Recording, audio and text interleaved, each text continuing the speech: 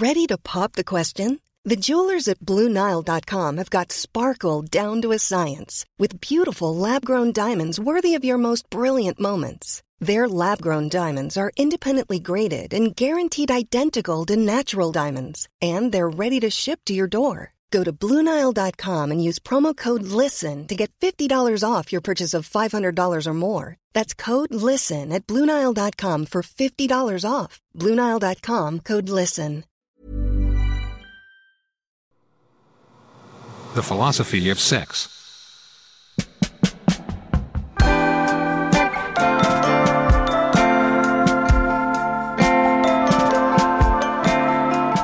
Welcome to The Philosophy of Sex. I'm Caroline Moreau-Hammond. Every now and again, you have the unexpected privilege of experiencing something that moves you, be it a book, a piece of art, or music. Something about it expands and challenges your beliefs.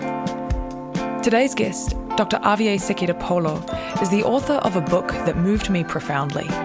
In Sexuality Beyond Consent, Risk, Race, and Traumatophilia, Avgi maintains that society has become overly focused on healing trauma and needs to reroute its attention to what subjects do with their trauma. She calls attention to a series of challenging questions, like why is sexuality beyond consent worth risking? And how does risk become a way of engaging with the opaque parts of ourselves? And in what ways does eliminating risk remove the potential for erotic transformation? I loved many things about this book.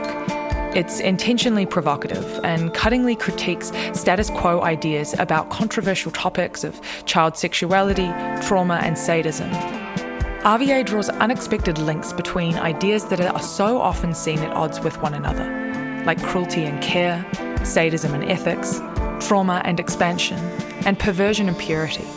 Avgi writes about ideas typically relegated to the morbid, dark, and unspeakable, and sheds light on their potentially transformative powers, something she refers to as erotic astonishment. Blending philosophy, queer theory, and race theory with her extensive experience and practice as an analyst, she proposes that accepting the strange within, not to master trauma but to rub up against it, may open people up to encounters with the enigmatic, astounding, and to unique forms of care. Avgi trained at the New York University postdoctoral program in psychotherapy and psychoanalysis, where she now teaches psychosexuality and polymorphous perversity. Avgi is also on the faculty of a number of prestigious psychoanalytic institutes in the United States. In her book and in this interview, she shares the experiences of her patients that are shocking and touching in equal measure. The book is a risk in and of itself and is written for those willing to experience risk. As such, please be aware Avgi and I discuss a range of taboo topics, including rape fantasy, race play, piss play, BDSM, and sexual violence. This is a slightly longer interview than we usually release because there's a lot contained within it. Avgi is simply brilliant. Please enjoy our conversation.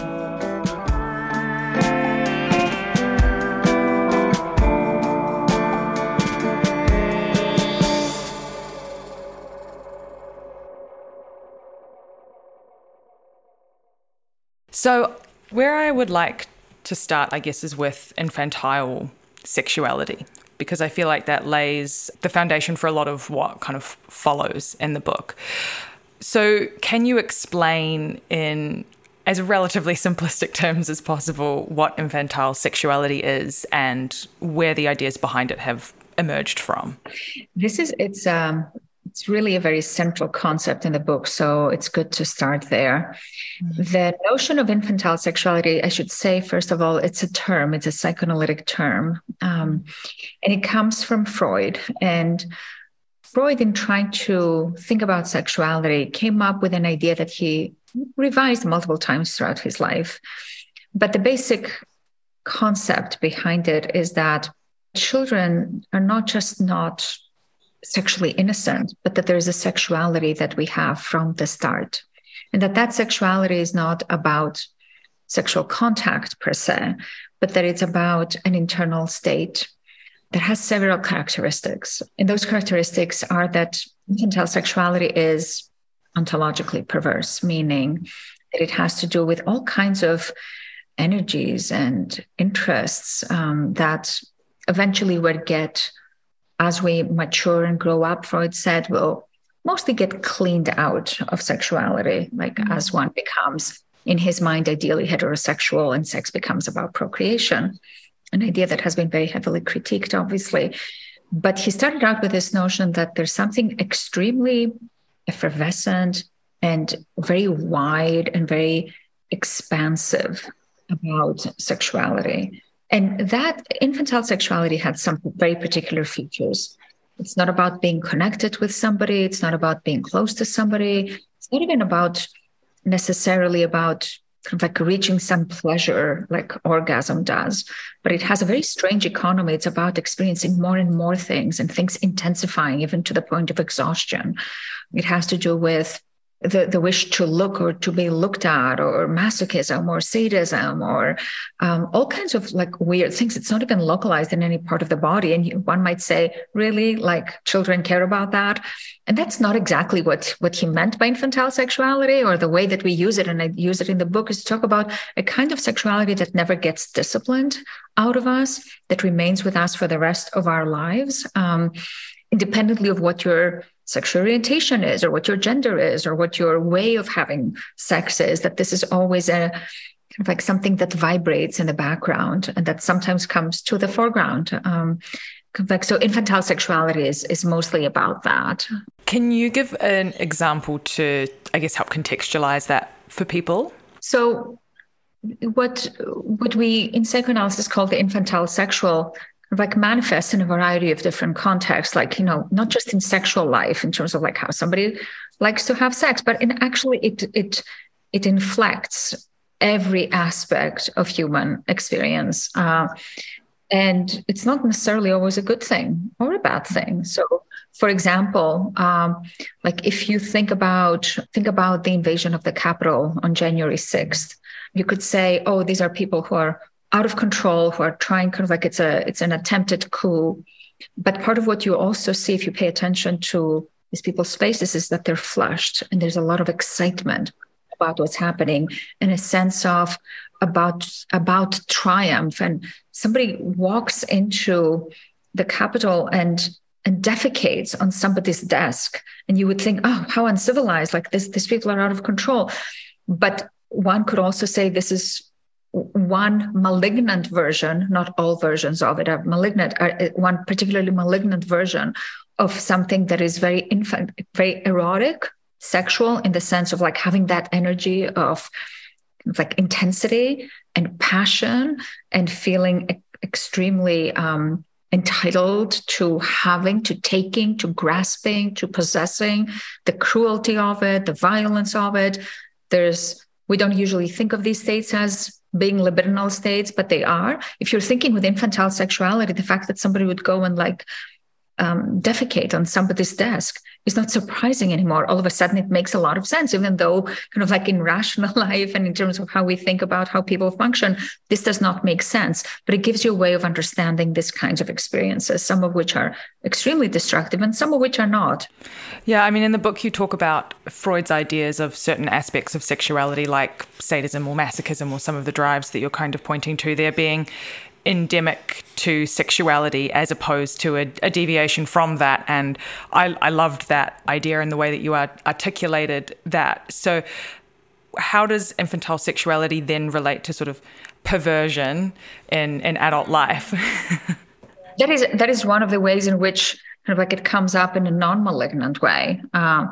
So infantile sexuality kind of like underwrites all aspects of human functioning, but it specifically easily syndicates with the erotic. So you might there are so many theories in psychoanalysis advocating for a certain kind of like what we think about health, or in everyday life, what we think about being a healthy sexual relationship. But thinking with infantile sexuality also permits us to see that there are many ways in which erotic experience manifests, that it plays out in domains that that one would think are unexpected, like masochism and sadism, which Freud says are two of the most important aspects of infantile sexuality.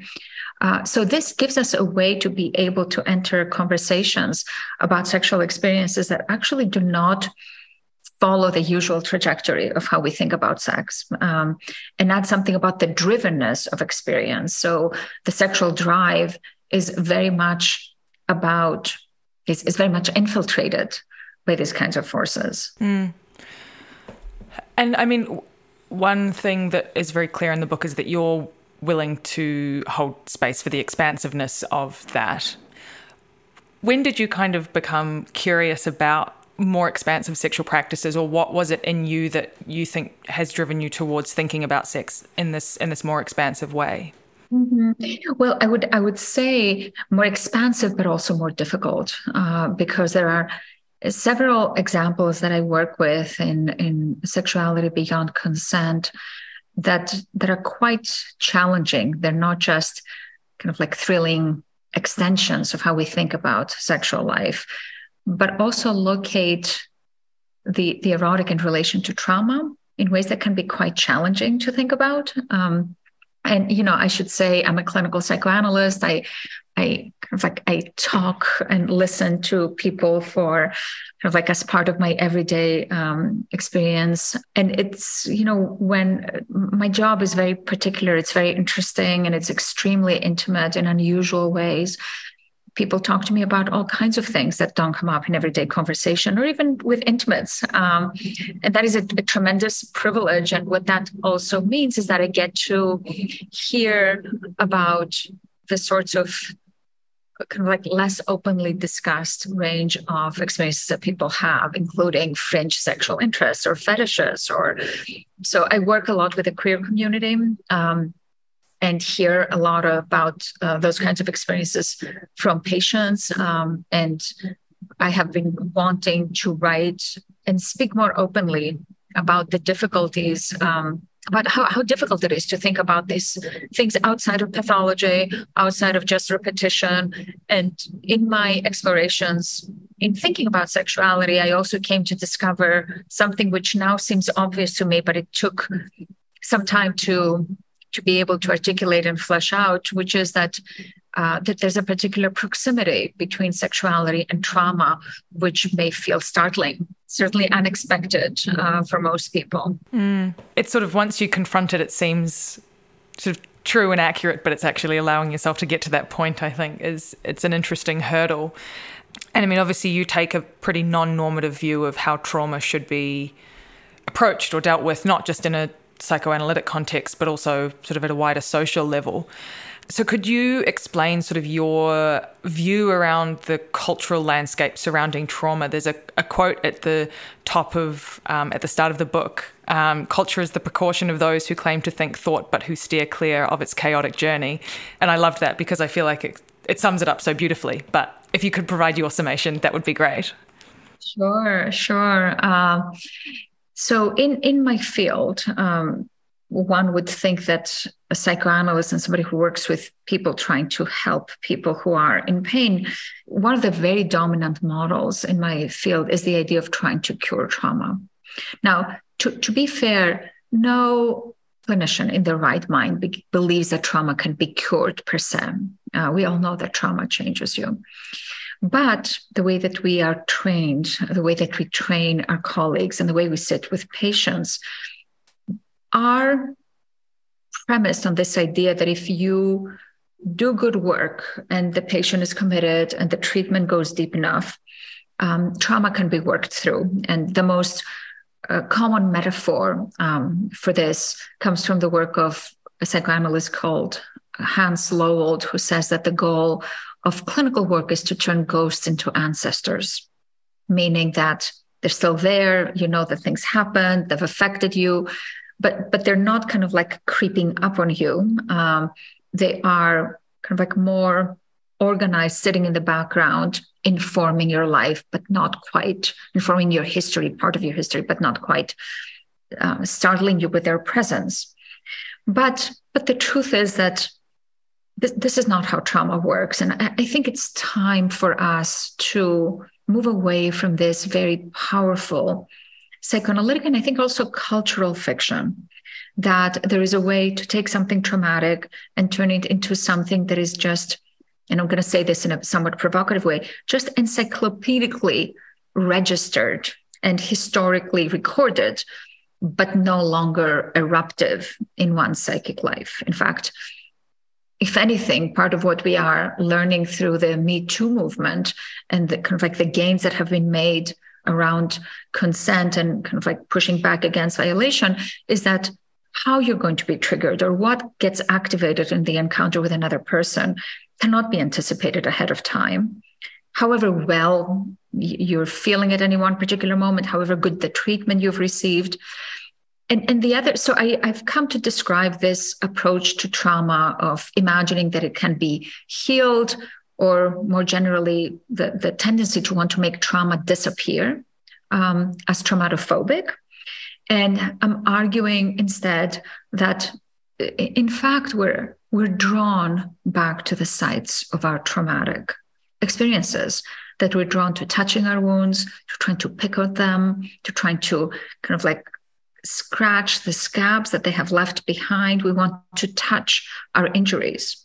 And that is part of human experience, and it's part of how kind of like we not only feel alive, but also feel present in ourselves. And I call that juxtaposing it with traumatophobia, I call it traumatophilia, to talk about, to contrast the fear of approaching something that has been difficult with the affinities, the natural affinities and the forces of attraction to that which has wounded us. Mm. So one thing you hear about a lot now is sort of the idea of a trauma-informed therapist or a trauma-informed yoga teacher, or, whatever area it might be in. And I've always found that to be somewhat of like a contradictory concept, right? The idea that the person holding space would be able to anticipate what might trigger trauma for someone. So how would the idea of being trauma-informed sort of sit within the framework of traumatophilia and traumatophobia?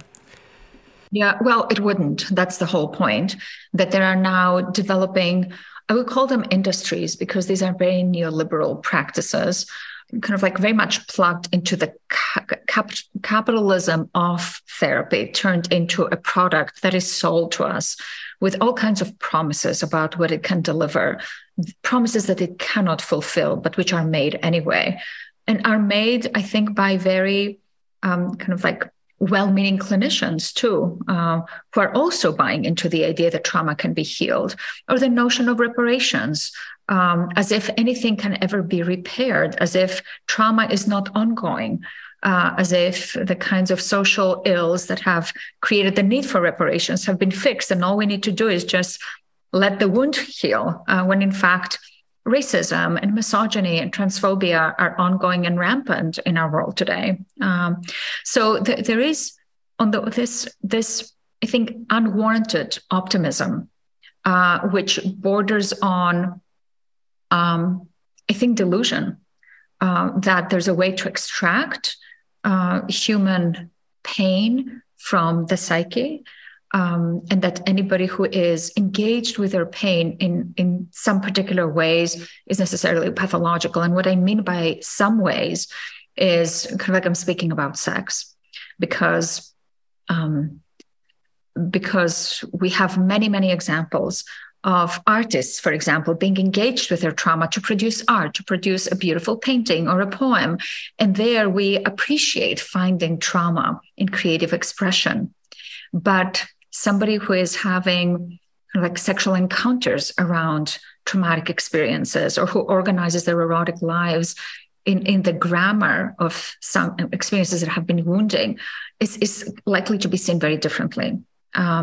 So the question becomes like, how is it that we are welcoming of trauma that we encounter in some organized form? like as a short story, as a novel, as a piece of music that was inspired by somebody's experience of war or somebody's experience of having been violated. So we are comfortable finding it there, but pathologize it when we find it in the domain of the intimate.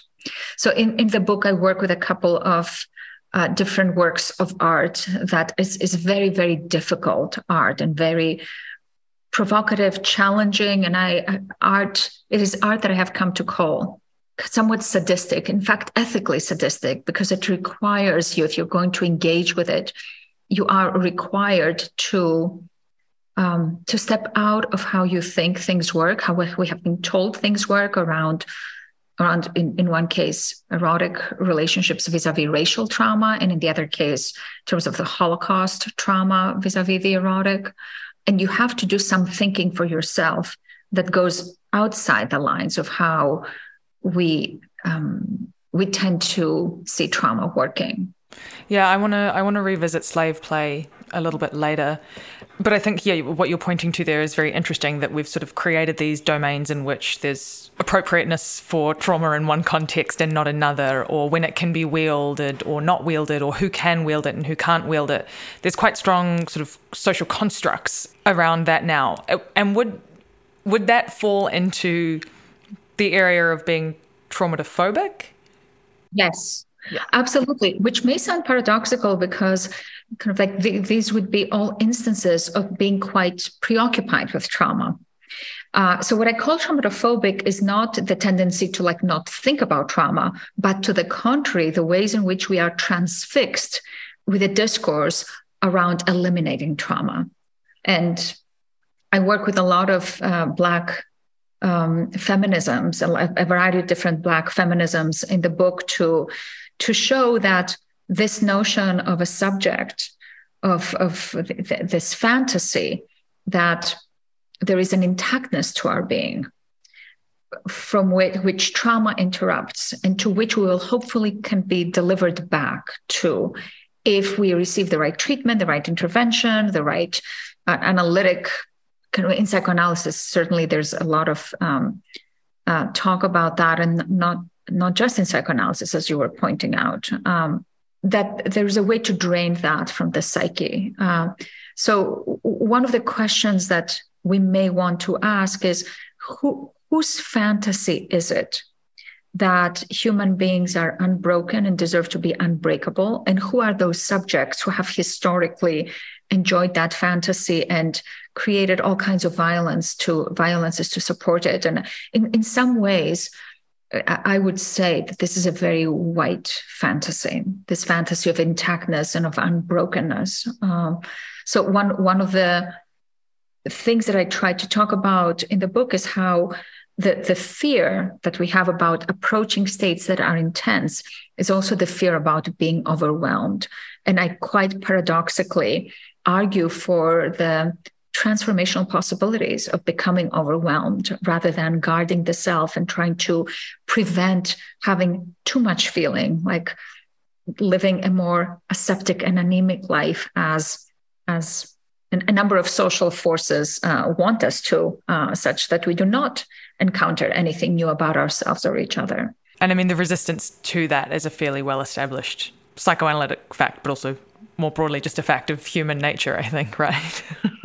Yeah, absolutely. And it works well for a variety of different conservative forces, capitalism works excellently. Like it's easier to go on Amazon and buy things than to be present with one's experience. And one of the surprising things that I'm saying is that some types of thinking, the ones that are most dominant right now about trauma, not only in psychoanalysis, but also in other clinical domains, are very allied with that project of shutting us down from ourselves, even as they don't think of themselves as such, and have become quite conscripted to like the neoliberal logics of offering us fantasies of perfection, of perfect restoration, or being able to return to some pre-traumatized self. I mean, that never happens. Like I've never seen a patient get cured of their trauma. None of my colleagues have.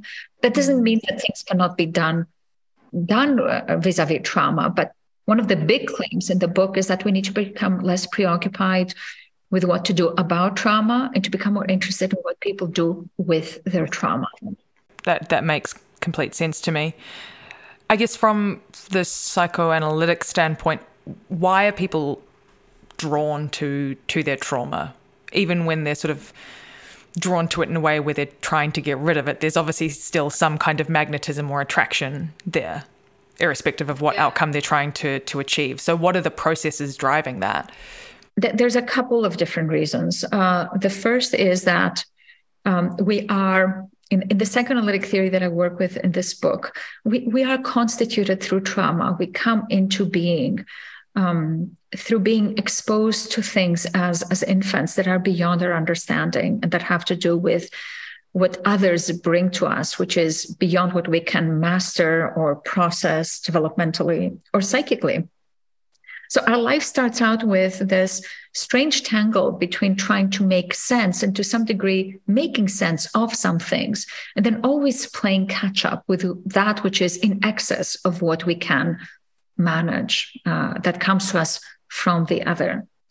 You might say, now this is a very different model, I should clarify, from thinking that we are born intact and then something traumatic happens that interrupts us and injures us, and therefore there was a pre-traumatic self. Rather, this way of thinking starts out with a premise that it is the very fact of this intrusion, necessary and inevitable intrusion by the other, which developmentally we can never manage, that puts in motion the whole process by which you end up developing a self and developing an unconscious and developing parts of who you, kind of like how you come to feel, to have a home in yourself. So if we start with a premise that trauma is the originating condition of how we come to be who we are, then the question is less about how do you get rid of it, but it's impossible to extract it from the psyche. But in some way, like that sits at the epicenter of your being. And there are, when we're not anesthetized by the multiple stimuli in our lives, the multiplicity of what's going on around us, which tells us to not think and to not be present, we yearn, we are drawn to make contact with parts of ourselves that are quite opaque to us. And there's something both exhilarating and frightening about that kind of contact. And that opacity, that constitutional sense of not quite the things we don't know about ourselves, that we can never know, that always exceed us, are, as I was just describing, very much threaded through trauma. So any new experience of trauma that we have, that is not ontological but contingent, meaning like some people undergo traumatic experiences of violence or of rape or ongoing microaggressions that basically lead up to macroaggressions, or cumulative effects of small t trauma that eventually kind of like accumulates to capital T trauma. All of these end up having some connection with the originary trauma that we had, such that they both wound us, but they also become folded into, they develop some proximity with the originary trauma. So making contact with that trauma is also the place where we feel most alive. So think, for example, about kind of like two people who have undergone a traumatic experience together. Even a traumatic experience that one may have undergone with somebody who inflicted the trauma on them creates a particular kind of intimacy, which can be very strange. And I say the word intimacy not to say that it's good or to diminish the harm. There are varieties of connections, including connections that are forced upon us, that forge intimacies between people that can be very difficult, but also very powerful. And this is perhaps at some point, if we end up talking about slave play or the night porter, we might think a little bit about that. Yeah. One question that sort of comes up for me from that is with the unknown self, is that the result of repression, or is it that there is some innate part of us that is always unknowable to us? That's an excellent question, especially coming from somebody who's not a psychoanalyst. You're like, that's exactly the right question, because there's always a part of us that we will never know, that has never been known to us, and we will never know. And the point is not to try to know it, but there's something about being in its proximity or in its presence. These are experiences of the uncanny that we may sometimes have, experiences of the sublime, being before something that feels like it's too big for us, it's of us, but it's not from us. And we can become very curious about these kinds of experiences, very drawn to them, very exhilarated by them. And they can also be quite frightening, or at times make us feel like we want to recoil. And I mean, that's why I like your work so much, because it's so embracing of that risk factor, I guess. I listened to another interview with you, and you sort of described approaching trauma in this particular way in relation to sex. You were almost encountering the most uncoated version of sexual drive as there can be. And I really liked that as a way of articulating it. It feels quite validating to me, because that's sort of how I move through the world. I like to be at the edges. But for someone that sort of approach might not feel as instinctual for, can you make the case for engaging with trauma and sexuality in that way? Well, one could, but I wouldn't. I think that this is not about pushing anybody or pressing anybody, or certainly not forcing anybody to engage with that. I think that this draw exists in all of us, but who is willing to tarry in that interval and who is more cautious about stepping into that domain, these are things that need to be respected. If anything, it's not about talking anybody into it. More than anything, it's about seduction. And I use seduction here in the psychoanalytic sense of not of misleading somebody or tricking somebody, but oftentimes we go to places that we might have not gone under other circumstances because we feel enticed by a relationship, or enticed by a person, or enticed by a part of ourselves that we are in some almost non-consensual relationship with. And that's one of the big roles that consent plays in this book, to say that risking these kinds of states and these kinds of experiences does not happen without consent. And here, by consent, I don't mean to imply that it happens non-consensually, like somebody's forced or something is done against one's will, but to say that I talk about consent as something that also is also an internal experience, not just an interpersonal one. That to some degree, in the encounter with something opaque in ourselves, something that excites, but also that thrills, but also kind of like make us feel like we want to close up. If one is to step into that territory and take the risk, it happens at the border of the ego's consent. It has to be wrested from ourselves every time. And again, I'm talking about the internal relationship that we have with this encounter with something unexpected or something surprising. Like safety can do all kinds of important things in a relationship, and it is necessary. We need to feel safe. But transformational experiences are not a result of safety. Transformational experiences only arise in the friction zone with something one did not anticipate, in the riptide of the drive, the riptide of the sexual. Yeah, I like that way of putting it.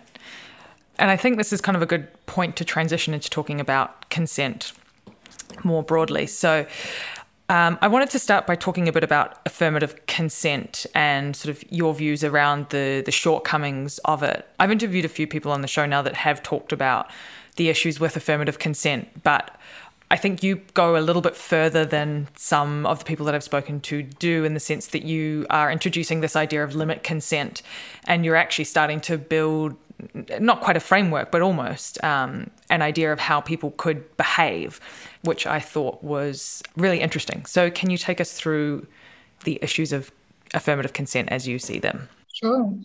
Let me first say that it is very important to remember that affirmative consent is something that the feminist movement has fought for very, very hard, and that there's a reason why it's been so vociferously defended and why it has been necessary. But with these gains in place, not that they are in place, they're being fought over all the time, but even with, let's even take an imaginary society where kind of like affirmative consent has been established. There are certain very, very important issues with the way in which affirmative consent imagines a subject who is transparent to herself, who knows what she wants, what she does not want, and who then is able to chart ahead of time the parameters of whatever sexual encounter she might have with another. It demands in our communications, affirmative consent, that is, demands in our communications, like a kind of linear, clear, crisp exchange. But this is not how psychic time works. Oftentimes, you don't know if you want something until after you've started experiencing it. And then by that time, it's too late to withdraw your consent. Like, for example, this happens in the clinic all the time. Like, legally, patients are required to consent to treatment. Otherwise, you can't treat patients. Again, there's their consent. But the truth is that however careful one tries to be, a patient, any of us, do not know what we're getting into when we enter an encounter with another. So I speak in the book, I give the example of a patient who came to see me, found herself very interested in working with me after the first meeting, and then asked me about my fee. I told her my fee. She told me she could pay it financially, she could afford it, but she didn't want to. And she felt quite upset that she now felt that she had been tricked by me, that if she had known my fee ahead of time, which she had not asked about on the phone, if she had known, she said to me, she would never have come to see me.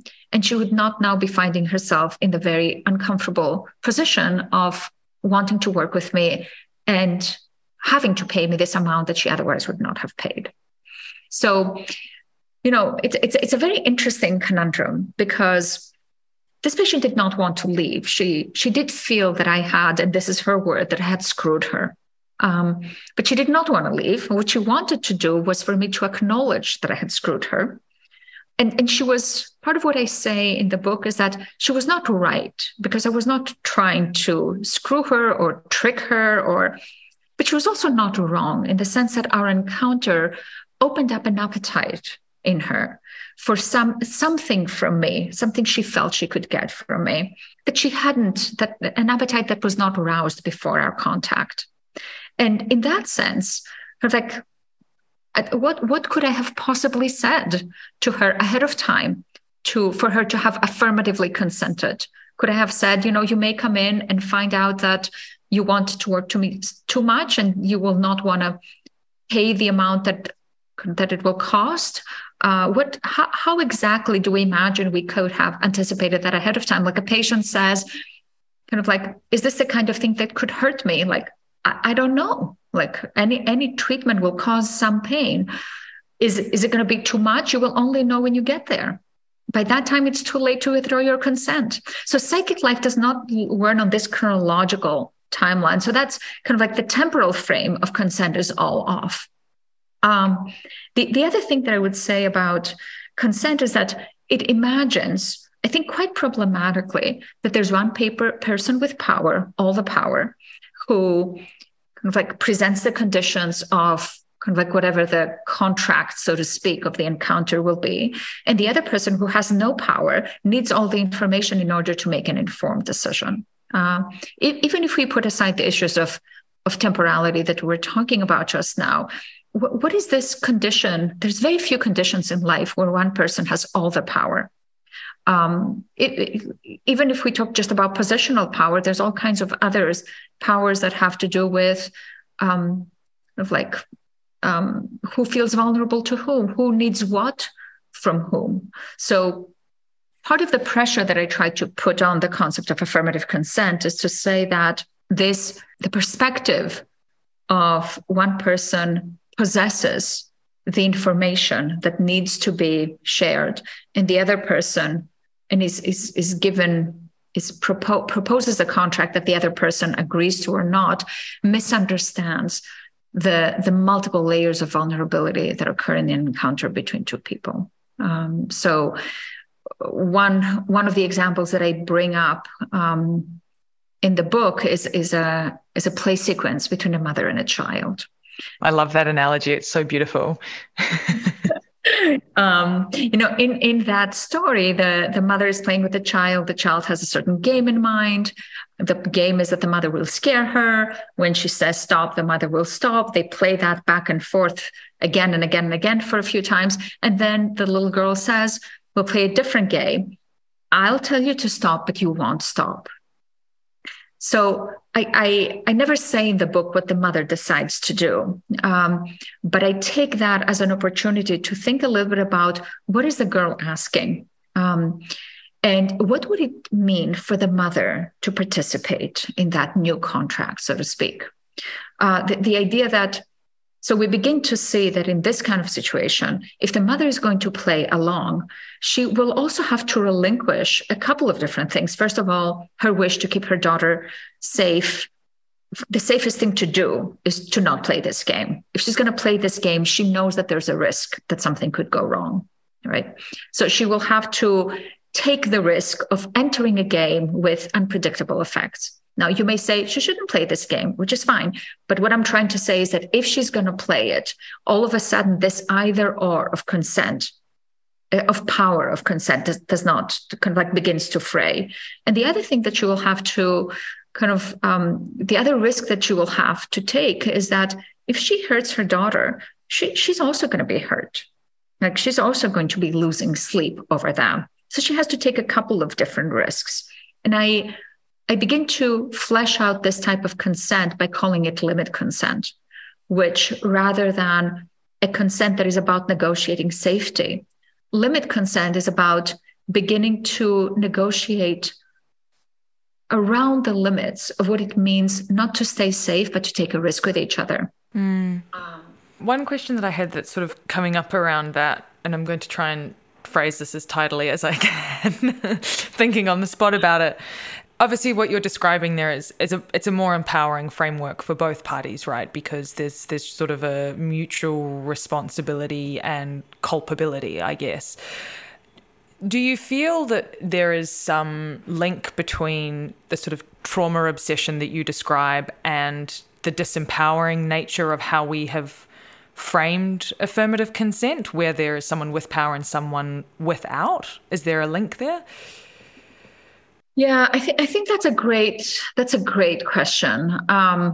Let me qualify this by saying first that, consent violations happen. So I can understand the need for it. And people do get traumatized over boundaries being crossed that they had never wanted to be crossed.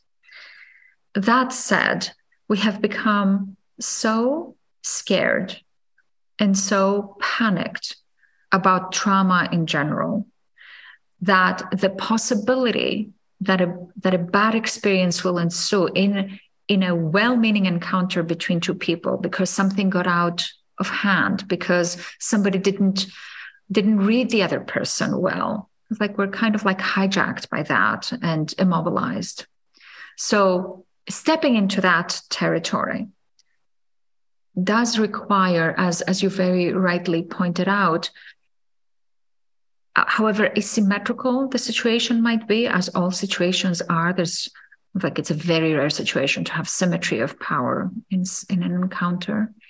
However asymmetrical the situation might be, there is a degree of responsibility that both members carry into this kind of encounter when we're talking about adults and when we're not talking about relationships of care.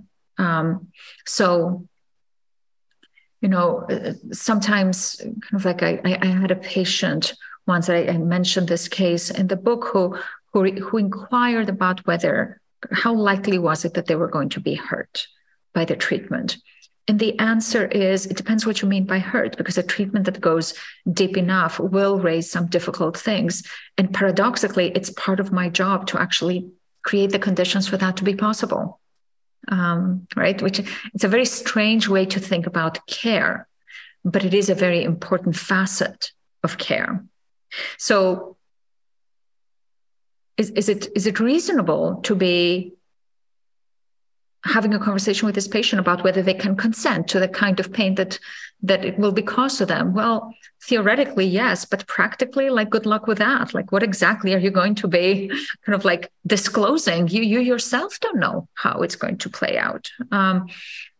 But what this means is that whereas the relationship between us is asymmetrical, and I have a responsibility for their well-being, that is my duty, and they don't have a responsibility for my well-being.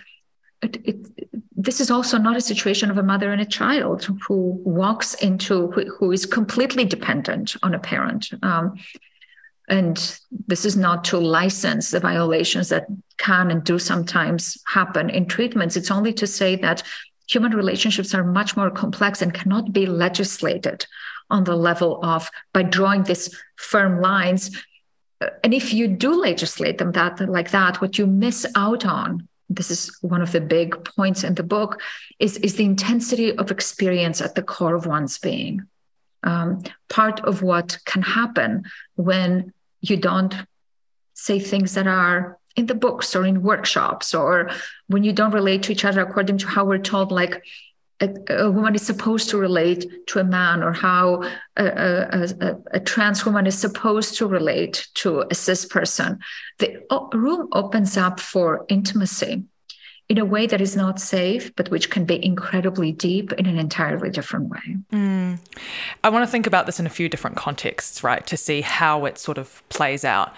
Where I thought it might be interesting to start is in the area of sort of BDSM and kink, because obviously there's all sorts of different consent frameworks that have been developed as part of those communities, like safe, sane, consensual, or RAC, risk-aware, consensual kink, which have all been, debated at length for their sort of strengths and weaknesses. I was sort of curious about how you would see those models fitting within this. Yeah, how it relates to limit consent, I guess.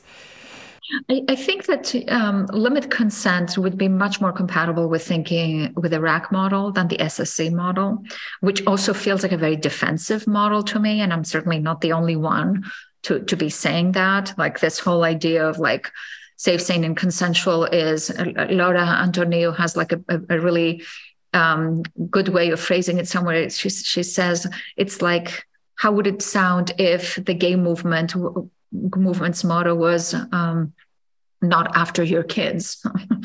What does it mean to be leading with a negation of, like, we know that this is what you're afraid of and this is not what we are. So the parallel that she's drawing there is that to have the emblem of the kink movement being we are safe, we're sane, and we're not raping or abusing each other is more about speaking back to the fears directed at the kink community, and probably also existing within the kink community as a result of these anxieties, rather than speaking to what the community is about.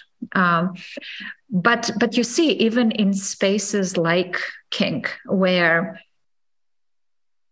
there are well-developed protocols for how to engage sexual experiences that play with risk, that play with trauma, that kind of like move on the edge of something intense happening and actually chase that edge, the anxiety about consent is tremendous. Even though there's also ways in which the kink community, some aspects of kink communities make a lot of room for errors and for the ways in which things can go right between two people without necessarily assuming bad intent. And one of the points that I tried to make in the book, not specifically about the kink community, but it would apply there too, is that entering the domain of limit consent, where there is an understanding that there is some risk that is engaged, requires an ethical kind of sadism.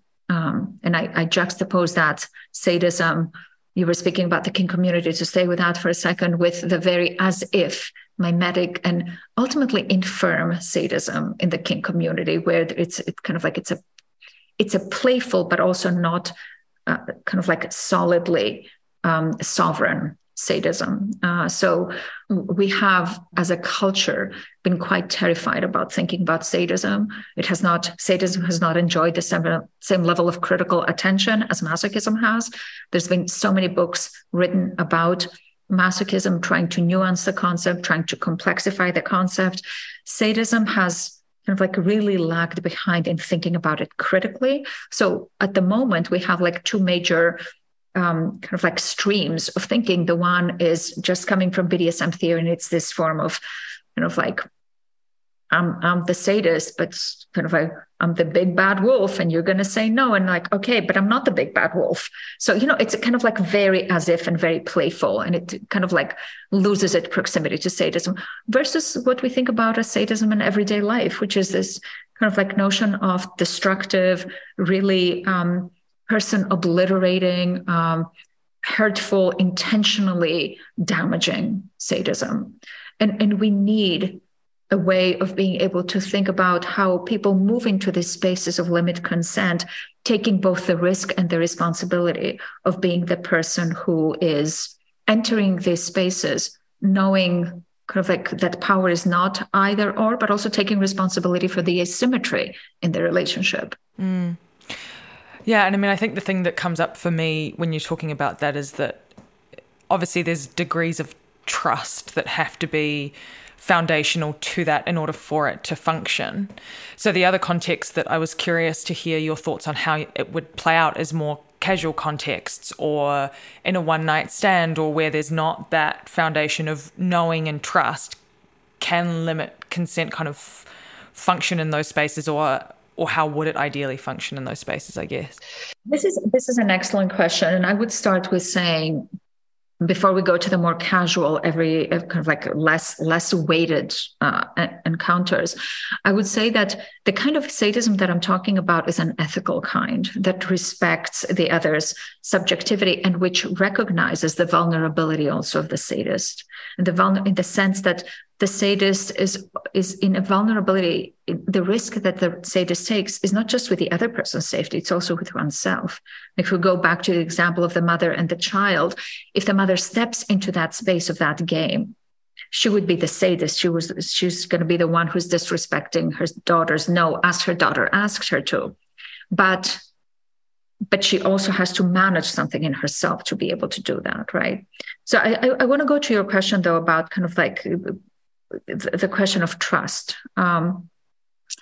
I think that your question is very important because it points to something that is very tricky, which is that one could say, well, maybe you need enough affirmative consent to build a relationship of trust so that you can then risk something. And that is definitely the case in some situations. In fact, in this example with the child and the mother, I say exactly that. She's listened to her so precisely. The mother has listened so precisely every time she said stop, that now the girl can afford to wanting to invite her into something else that's more risky. But I also talk in the book about another kind of encounter, about Tim Dean, this queer theorist who writes about his experience of following this stranger. He's in a gay bar, in a leather bar. Tim Dean talks about having been a piss top for a while, having enjoyed the experience of piss play, but never having bottomed. And this guy takes him to the back. And as Tim Dean is basically giving him a blowjob, he realizes that this guy's pissing in his mouth. They have not discussed it. There's been no affirmative consent. This guy has really taken a risk. You could say this guy's violating him. But that is not how Tim Dean experiences it. In fact, he says that the moment he realized that this guy he describes in this paper, which is called The Art of Piss, he describes having felt the warm fluid and realizing, wow, this guy's like pissing in my mouth. And then paradoxically, he names having had the most spectacular orgasm ever. And he has this beautiful line, I think very moving line, where he says, that night, this man, the stranger, gave me the gift of erotic astonishment. Now, that gift of erotic astonishment is not conditioned by safety. it happens unexpectedly, perhaps it comes unbidden and likely courted by either of them. It just arrives precisely at the juncture of a non-consensually negotiated experience, which is also not a violation.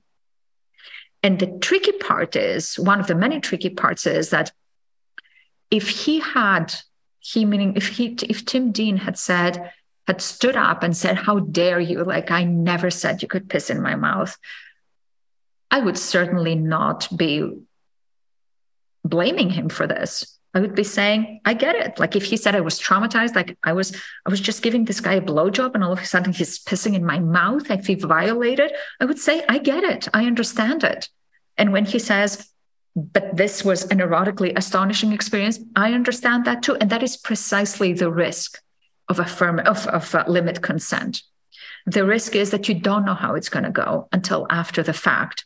But the responsibility of the ethical sadist is to stick around and bear the responsibility of what he has provoked, even as he's not guilty for it. Guilt is not the same thing as provocation.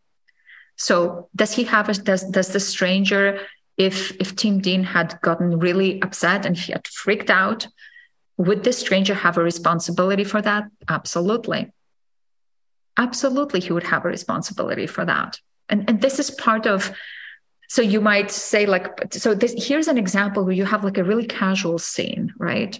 It's a pickup scene. It's not even a negotiated scene. And it happens to go really well. Nobody's traumatized. Nobody's upset about it. It could have gone in a very different direction. But part of what I'm trying to say is that trust may or may not have something to do with it. Yeah. And I mean, that's a very radical kind of concept, which it's provocative and I love it, but it is definitely a radical one. I mean, what you're raising there is that people have an intuitive sense of what is ethical for them and what is not ethical for them, I guess. Perhaps, not necessarily. Like another example, here's an example of something that is very, very negotiated and very affirmative, but which goes in the opposite direction. Like I start the book with the example of a patient of mine who has really negotiated a sexual encounter with her lover, with her female lover. And the encounter is a slap. And her partner slaps her. And my patient says to me, this slap was so much more than what I expected. It was the right force, the right part of my face, the right expression on her face. I didn't expect an exquisite slap. I expected a really mediocre slap. And she's safe words. She's safe words not because the other person violated her, but because the very thing that they negotiated turned up to be so much more than what she expected that she cannot bear that in herself. So she stops this scene, not because the other person crossed her limits, but because the experience that the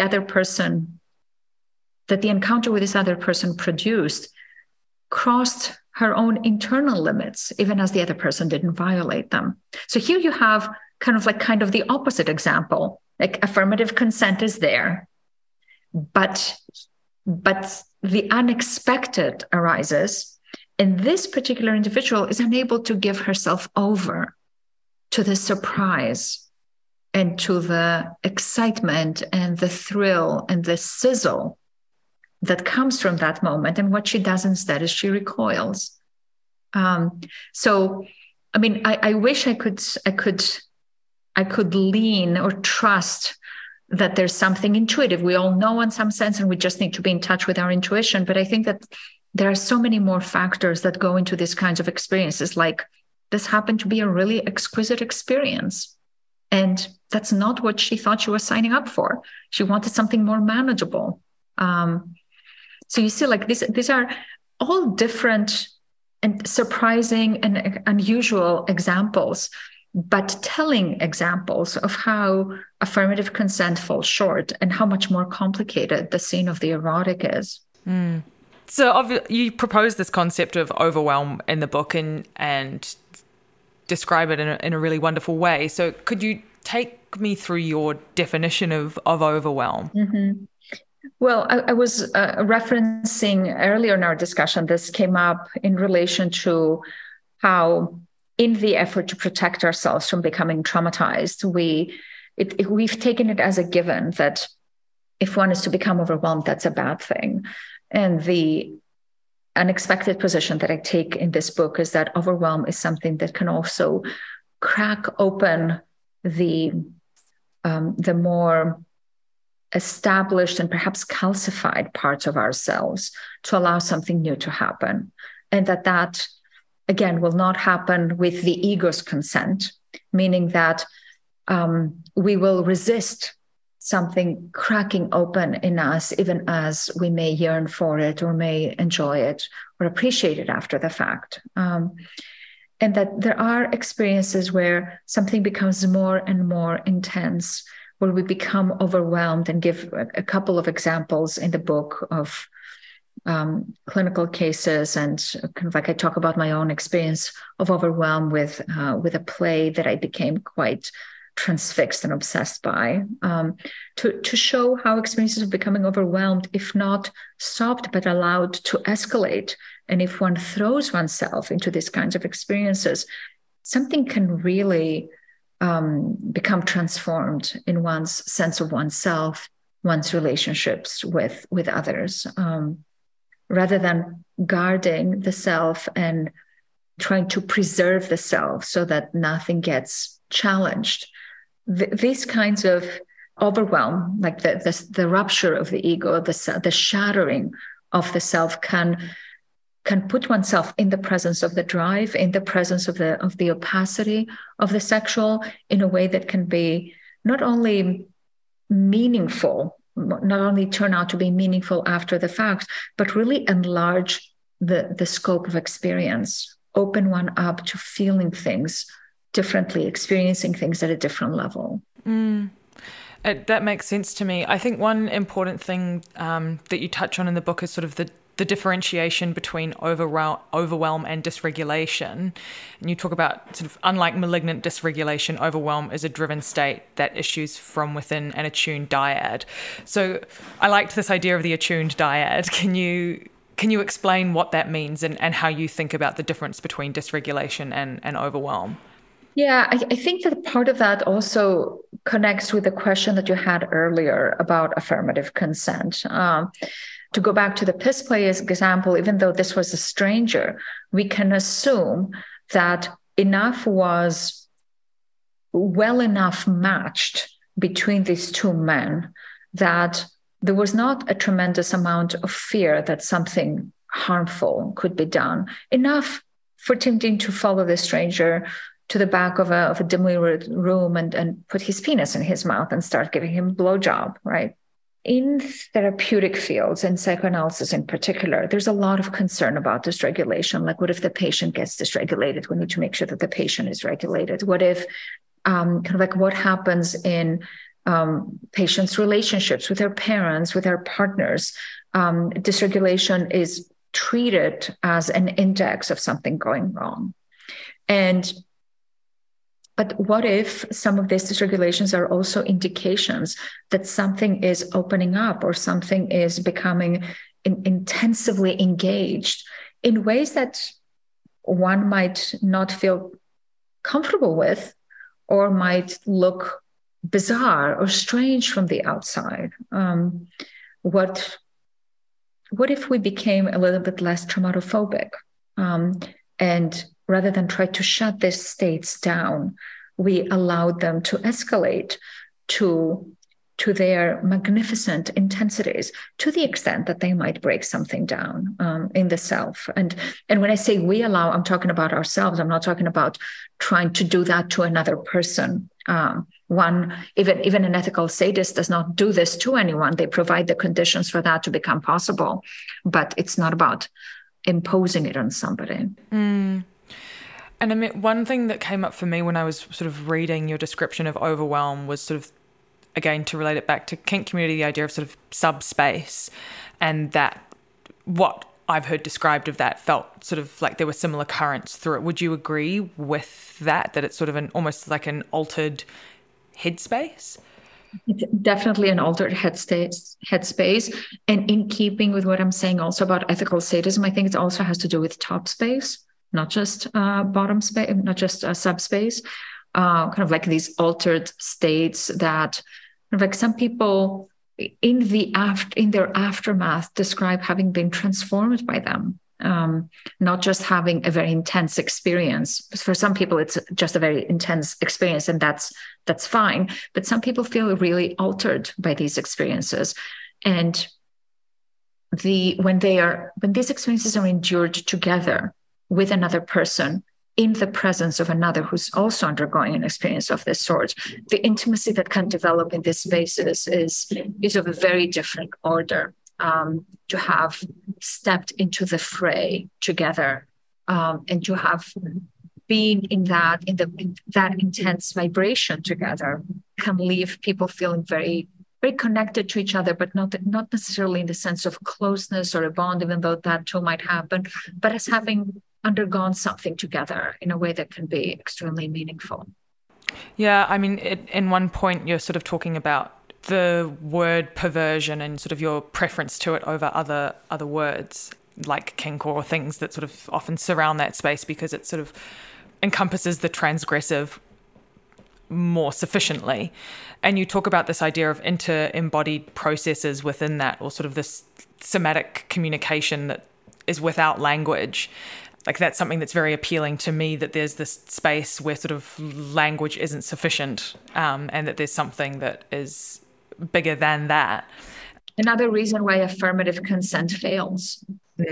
Yeah, no, I very much sort of felt that, and I like how you then tie that into sort of feeling a sense of wonderment. So can you describe the link between those two things, from sort of perversion to wonderment? Might sound like two very juxtaposing kinds of ideas, but can you kind of explain how one potentially gives rise to the other? Yeah, I mean, potentially is a key word here, of course, because, there are no recipes for these kinds of experiences. And in fact, the more one tries to have them, the less likely one surrenders to whatever current might move one there. But key to perversion and to also some of the aesthetic experiences that I talk about in the book is their intensity. Their intensity has to do with both kind of like the physical intensity, but also the intensity between people, the fact that they can feel bombarding in the sense that they become overwhelming. And it is precisely because they become overwhelming that they can kind of like bring one to that state of like the shattering of the self and the transformational experiences that we were talking about earlier. So in some ways, the book is very much an argument for reconsidering our relationship to intensity and our fear of intensity, and our I think facile conviction that intensity necessarily means trauma, even though there's no question that intensity can be re-traumatizing in some way, and to become curious about the ways in which people dabble in the domain of traumatic experience. And when I talk about race play in the book, I kind of like make a beeline for one of the most difficult traumas to talk about, especially right now in America, which is racial trauma. Yeah. Can you talk a little bit more about what you say about sort of racial trauma and its links to slavery and how that plays out? I mean, I work with a variety of different materials in the book. I work with Jeremy O'Harris's play called Slave Play. I work with an interview that I had with a Black race play activist, and also with some materials from Melina Williams's documentary and interviews. Melina Williams and the Black activist I interviewed are both kind of like pioneers in the race play movement. And these are like a race play for listeners who are not familiar with it, is a particular kind of niche edge fetish, which is very established in in kink communities, where it is also controversial, which involves the the play with racial stereotypes and the use of racial expletives as part of sexual play. And it's perverse in the ways that I use the word perversion in the book, to talk not about pathology, but to talk about intense pursued erotic excitements that kind of like are both scripted and repetitive.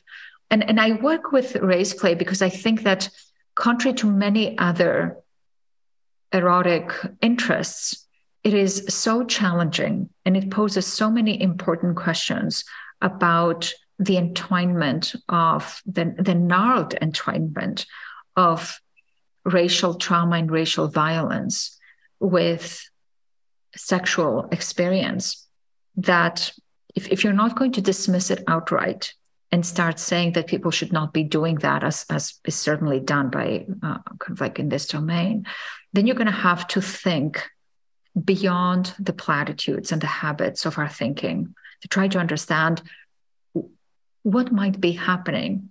What do we make of desires that syndicate something extremely historically injurious, and which is blistering through the present, in the sense that, of course, racism still exists in our everyday, and which now appears in a heated way entwined with sexual life. And so I track these examples to argue that there are many ways to understand human agency. And there are many ways in which we treat traumatized subjects, and especially subjects of color, as having restricted agencies on account of their trauma, and do not permit that agency arises in different and at times unexpected and bizarre forms. And I use the example, there's a quote from Mike Bond, one of the people, the person that I interviewed for this book, who approaches me to talk about race play, and he wants to speak with me. And he gives me an interview, and he's describing about how in the BDSM scene, there's not much critique against rape play. He actually describes a scene that he walks into in a BDSM club where a man has written, he says, every misogynistic slur on a woman's body in a scene that is negotiated, and it's a public rape play scene. And he says to me, but nobody stops the scene to run in and ask him if he has anger issues, or to talk to her about feminism, and to ask her if her mother is okay with this. But when I would do a race play scene in a public space, he says, like, I cannot do that without people coming up to me and talking to me about racism, talking to me about how they should not have to watch this. Like, do I have a note from my pastor or my ancestors? Are my ancestors okay with me doing race play? And he says something really striking. He says that he says, I am not in the dungeon for my civil rights. I'm in the dungeon for my boner justice rights. Which is a really interesting way of showing how the erotic is embroiled with justice, not in the domain only of rights or dignity, but that paradoxically also arises through the resource, in this case, of erotic humiliation.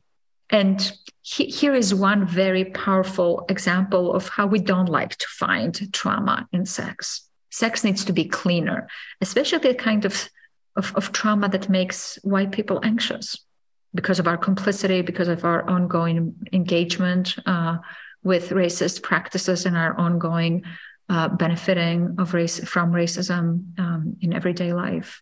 Yeah, I mean, it's a very strong example around sort of a person's right to choose their subversion, I guess. And in how do you navigate with that within a public domain and a public space, which is a whole, that's a whole nother podcast episode in and of itself. But I suppose where I kind of want to end things is on the note of, your book feels like such a strong invitation to reconsider risk and notions of safety and all of these things. And so Without being prescriptive, I wondered if you had any thoughts around how people can start to reconsider these concepts or play with them if that's something that they're curious about. I don't have anything to say about that other than the following. Anybody who's interested, anybody whose curiosity is piqued by these ideas, by this discussion, by this book, needs to kind of like think out something with themselves. I take it when I said to you earlier that this is not about getting anybody to do anything, that we have to respect people's preferences and defenses and where they feel safe. Like, I take that very seriously. If anybody wishing to explore these areas needs to do that of their own accord and of their own will. And the worst thing I think to do would be to try to do that as a recipe or as a I say, when I say that it's not a how-to, I don't just mean this in the sense of don't do this at home. What I'm also trying to say is these are really personal decisions and really personal risks that one takes with their whole self. So it can't be somebody else's idea or thought, except when it's an inspiration or a seduction in the way that we were talking about earlier. Certainly not as a recipe or a recommendation. No, I like the idea of seduction a lot. And I think my even asking that question affirms your point that we have a desire to find answers. That's my own nature coming through there.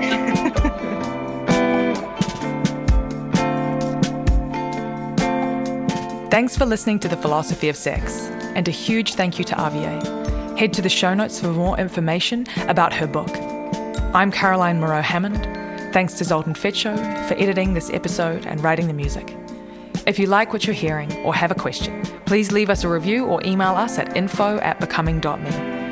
Don't forget to subscribe if you don't want to miss any new episodes.